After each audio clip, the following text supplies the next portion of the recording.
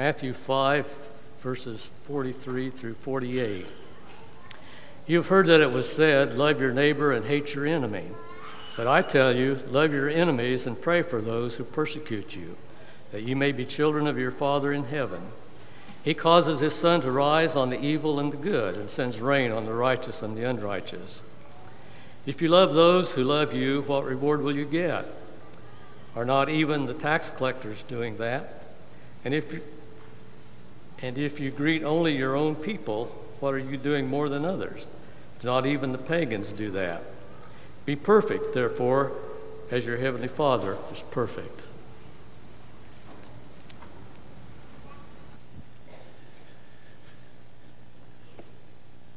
If you have a Bible, turn it over or turn it on to Matthew chapter 5 as we continue in the Sermon on the Mount. Matthew chapter 5 will be our text this morning. That's the first book in the New Testament. If you're somewhat new to the Bible, I'm glad you're here. You know, if you think about sports teams, so often they are formed by arbitrary lines. Think back to grade school or middle school. PE, recess, and the teacher picks two captains, and what happens? Those two captains are supposed to pick teams. Now, if me just bringing that up has caused trauma for you, those memories being stirred up, I apologize. We all remember those days. Some of those days for us were farther back than for others, but that's the way you made teams back then, right? But even in middle school, high school, you were on the team of your school. And yeah, nowadays there are traveling teams in the summer, but yet those are still sort of pick and choose, arbitrary lines. And then even in the pros, where money runs everything, you know, it depends on who gets your rights, and then you can choose another team, and there's no loyalty. And that bothers us as fans, doesn't it? We want our players to stay here, to play for us, and we want them to not like anyone else on any other team.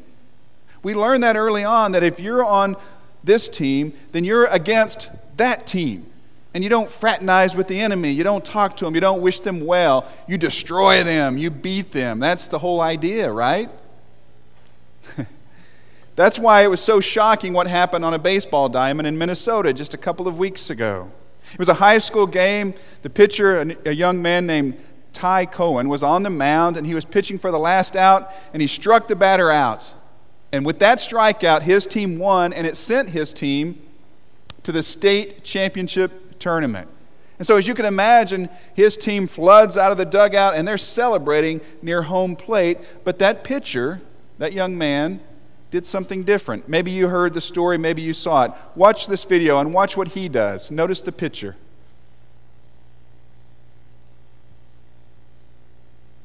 All right, check this out. This is an act of sportsmanship at a high school baseball game in Minnesota. After striking out his friend on the opposing team to end the game, the pitcher there went to console his friend, who was on the losing team, rather than celebrate the win with his fellow players. The pitcher said he wanted the batter to know that their friendship was more important than the outcome of the game. That's so sweet. Now, obviously the pitcher doesn't do that after every strikeout. That would be kind of weird, right? Run to home plate and hug the batter, that could cause all kinds of problems. But he went to home plate and talked to this young man and gave him a hug because it was his friend. They'd known each other since they were young. They'd actually played on some of the same summer teams. And he said, when someone asked him after the game, "Why did you do that?" He said, "Because I know, and I wanted my friend to know, that our friendship is more important than the outcome of any baseball game." That stands out, doesn't it? People notice that. That kind of thing is put on the news and goes all over social media. Because we like competition. We like the whole us versus them mindset. And it's not just in sports, is it? You see, we draw lines anywhere and everywhere we can. We work for two different companies. We attend two different churches. Right? We're part of two different families. We choose all kinds of things to use to justify the lines that we draw. And it's this us versus them mentality. People who are different in their political views than me. People who are of a different race or ethnicity. People who have a different religion, a different worldview. People with less money. people with more money, people who are younger than me because they don't seem to get it, people who are older than me because they just don't seem to get it, right? People who are obvious in their struggles, in their flaws, in their weaknesses. People who appear to be working against what we are working for. There are so many lines that we draw. And now, we might not call these people our enemies. We don't use that word. But I wonder if we treat them as neighbors. Do we treat them as friends? Do we receive them with kindness and hospitality? Is your posture one of a peacemaker and bridge builder, or is it one of a person who intensifies the lines that are drawn between us and them? In his teachings, including the Sermon on the Mount, and certainly in his life, Jesus was all about showing and forming an alternate society, life in God's kingdom, oriented not around the values of the world, but around the values of the kingdom, and reflective of the heart of God. So, in the Sermon on the Mount, Jesus continues to shape lives, the lives of his followers, our lives, by challenging them to not always listen to that overbearing voice within us. That voice that says, you have to beat them down, you have to destroy them, you have to view that person as an adversary, an enemy, us versus them.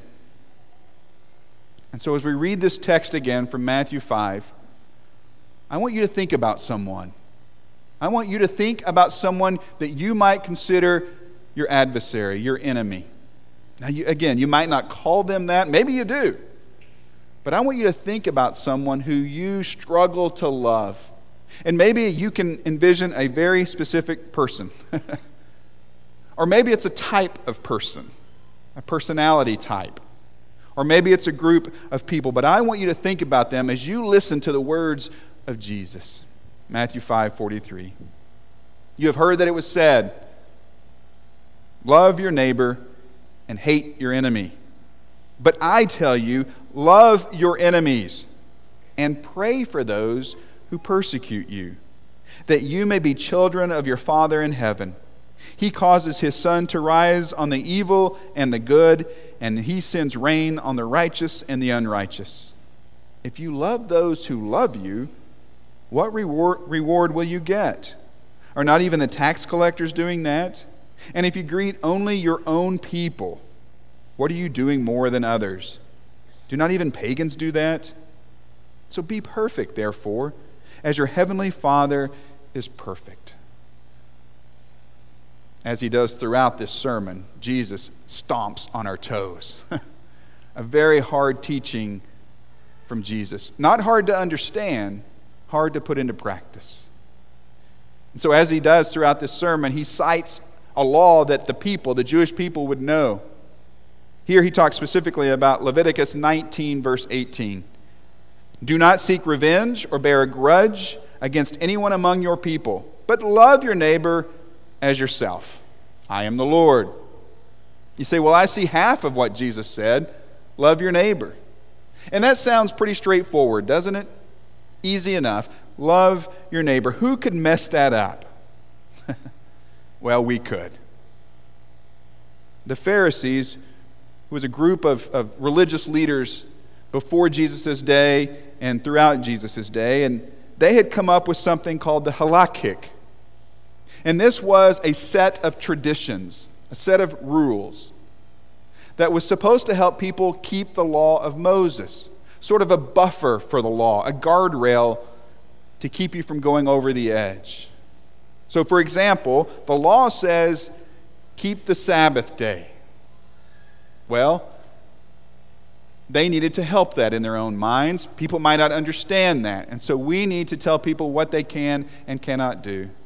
So in their halakhic, they came up with 40 things that were considered work that you could not do on the Sabbath. Now the problem was, in their minds, the halakhic was on the same level as the Torah. In other words, their traditions, their rules, their guidelines carried just as much weight in their minds as the commands of God himself. You can see the danger in that. Jesus in Matthew 23 even referred to this. He says, this is a heavy burden that you are putting on people. You are putting your rules, your traditions on people, and it is weighing them down. Well, what does that have to do with what we're talking about? When it comes to loving one's neighbor, the people thought we need to clarify. We need to know exactly who it is that we call neighbor. Do you remember the question that prompts Jesus' story about the Good Samaritan? It's that question. Jesus, who is my neighbor?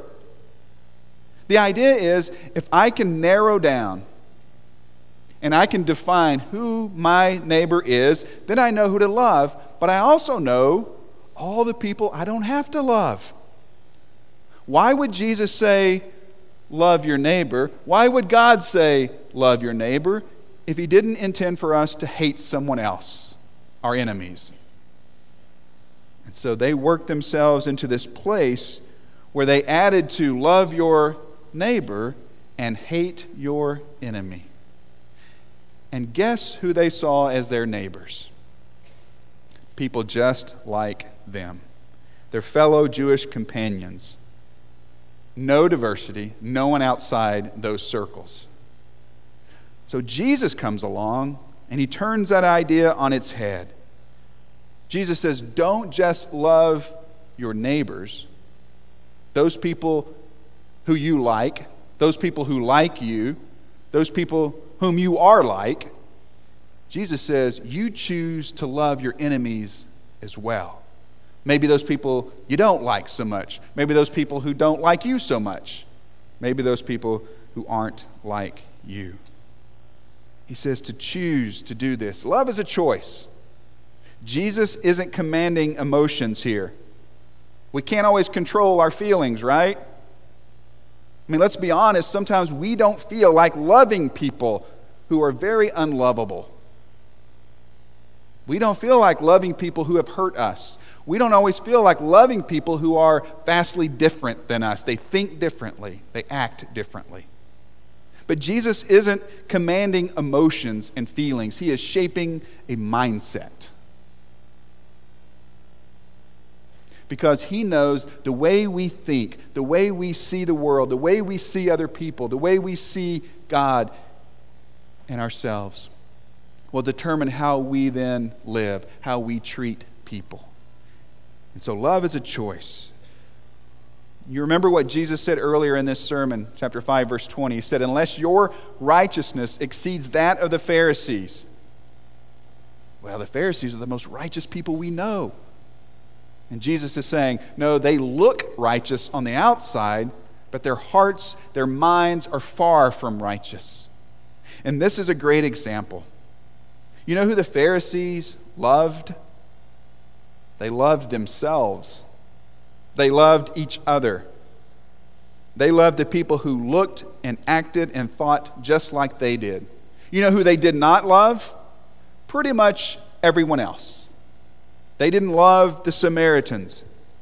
They didn't love tax collectors because they sold out to Rome. They didn't like people who were identified socially as sinners. They even called them that. They didn't like Romans because they were oppressive. They didn't like any Gentile. And Jesus calls them out. Jesus says, it's easy to love people who are just like you. Anyone can do that. People who agree with you, who think like you do, who flatter you, who compliment you. You see, the truth is, the act of loving people who love you is really just an extension of loving oneself, right? It's all centered around me. I love them because they make me feel good about me. I love them because they think like me. I love them because they agree with me. I love them because they look like me, act like me, think like me. It's all focused on me. But Jesus calls us to something radically different. A different kind of love pervades the kingdom of God. It's a rugged kind of love that leaves comfort zones and crosses boundaries and borders to meet people where they are with the heart of Christ. This type of love characterizes the family of God. Do you remember what Jesus said? He said, when you love this way, you are like children of God. Family of God. Earlier, one of the Beatitudes, blessed are the peacemakers, for they will be called what? Children of God.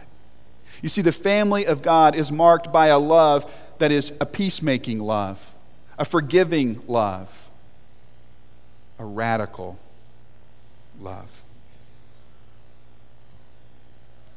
And so as we think about what that means for us, as we think about what it means to love our enemies, let me share with you 3 different dimensions of this type of love and let you make the application where it fits. And the first idea is that we love the unloved. These are the people who don't seem to get much love. The people on the fringes of society, the outcasts, if you will. The people who maybe are different than you. Maybe a different political affiliation, a different race or nationality, a different worldview. Maybe they dress differently. They just look a little bit different. You might consider them in the out group. Of course, that's assuming you're in the in group. The Pharisees, they had lots of people that they could have loved that were unloved. Anyone who wasn't Jewish, pretty much anyone who wasn't a Pharisee. But they chose so often to draw lines and build walls and say us and them. Boy, there's a lot of that in our world today, isn't there? It's not just the Pharisees. A lot of lines are being drawn in the sand. A lot of hatred being spewed on both sides of pretty much every issue imaginable. Rather than the church joining the us versus them chorus, maybe we should sing a different song.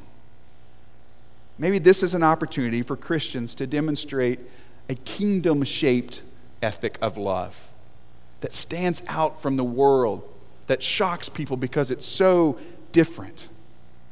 A kind of love that hugs the batter that you just struck out.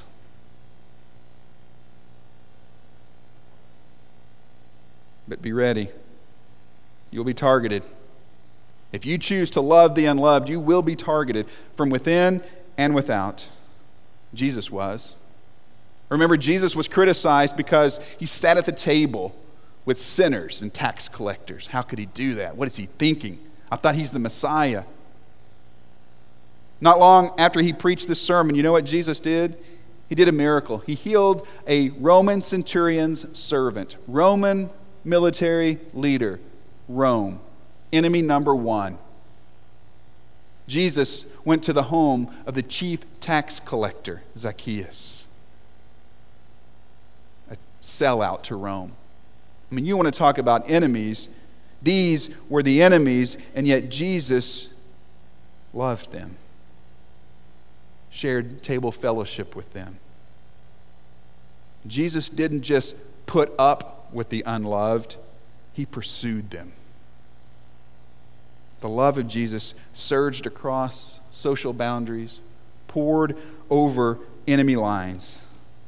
He loved the unloved, and so should we. The second dimension is to love the well-loved. You say, well, what does that mean? Who are the well-loved? These are the people that seem to have everything, especially have everything that we want. We sometimes see them as adversaries because they've taken something from us, either directly or indirectly, something that belongs to us. They get all the promotions at work. All the opportunities seem to fall in their laps. They experience the good fortune. They live the privileged life. It can be very difficult to love those who are successful, especially in the areas where we want success. It can be extremely challenging to rejoice without envy with those who rejoice. After all, don't they get enough love? Why do they need my love? It's easier to hate them, or at least not like them very much. And yet the love of Jesus extends even to those who are well loved. And so should ours. Now the third dimension, I think, is the most difficult. It is the most challenging. And that is to love the unlovable. You see, sometimes people who are different from us, maybe they're born a different race, they're born to a different socioeconomic class. There are arbitrary lines that separate us. It's us versus them, and we have to fight through that. But these lines, they are drawn deeply in the sand. And it's not a neutral third party who's done that. It's not just fate that's done that. It is that person.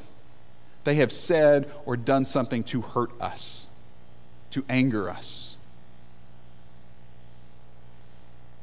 to cause in us incredible feelings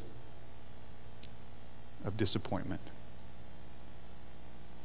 Maybe it's someone at work who lies at your expense to benefit themselves. Maybe it's an ex-husband or an ex-wife who just seems to make life extremely difficult for you. Maybe it's someone in your family you just always have conflict with. Maybe they've done or said something years ago to hurt you, and it hurt deeply. Maybe it's a friend who stabbed you in the back. Someone who is coming at you, or worse, coming at your spouse or your children. Maybe you've been victimized by someone, by an abuser, by someone who's mistreated you. There's a story in Luke chapter 9. Jesus is going to Jerusalem, and he says, I want to stop in Samaria first. Prepare for me to stop there. Well, as his messengers go ahead of him, they don't want Jesus to stop there. And I love what James and John, two apostles, two disciples, two of his followers, his friends, I love what they ask of Jesus because it's so human.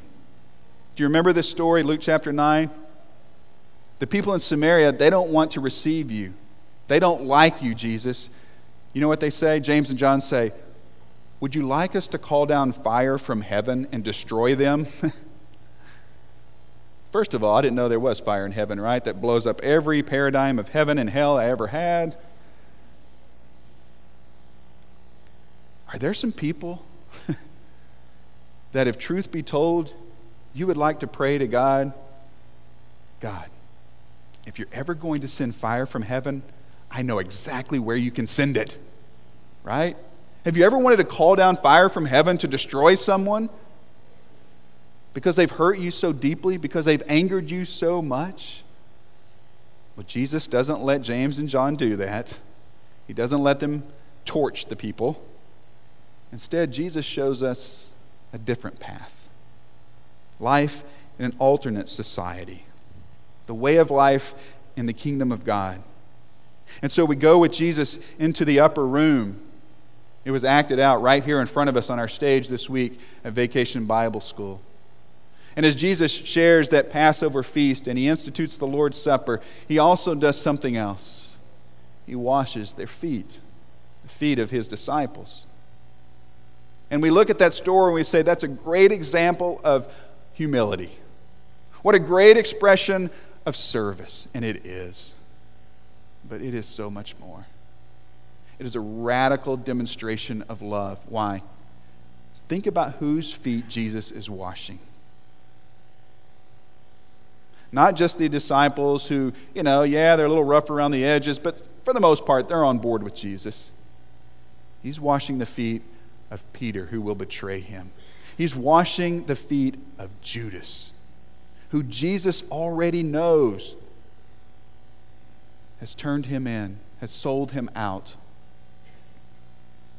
And yet Jesus washes his feet. We would call them enemies. Peter, the denial. Judas, the betrayal. We would say those are the acts of enemies, people who are against me. And yet Jesus lovingly washed their feet. It's easy to love those who love you. Loving those who have it out for you is one of the hardest things to do in life. That kind of love is on a different level. One that transcends the self-serving love that we see every day in our world and that we are so susceptible to. And Jesus says, when you love this way, you become, look at verse 48, you become perfect. We're like, wait a second, no one's perfect, we can't be perfect. Don't miss the meaning of this word. It's not morally pure, it's not sinless. The word means complete, mature. And when you and I begin to love this way, we are loving with a mature, complete, full kind of love. The same kind of love that reflects the love, the perfect love of our Father. After Jesus washed his disciples' feet, he said, love one another. John 13, and all people will know you belong to me. All people will know you are my disciples, that you are connected to me when you love one another. When you love like I just loved, Jesus says the world will know, because it's a love that stands out, a love that stops traffic, a love that demands to be noticed. It's different. It's extraordinary. And when a world plagued by cynicism and fueled by hostility sees this kind of love, it can't help but to take notice and be drawn to the source of that love, which is God. You see, that's the kind of love that permeates the family of God. That's the kind of love that pours out of the heart of our Heavenly Father. Listen to the words of Romans chapter 5, verse 8. But God shows his great love for us in this way. Christ died for us while we were still sinners.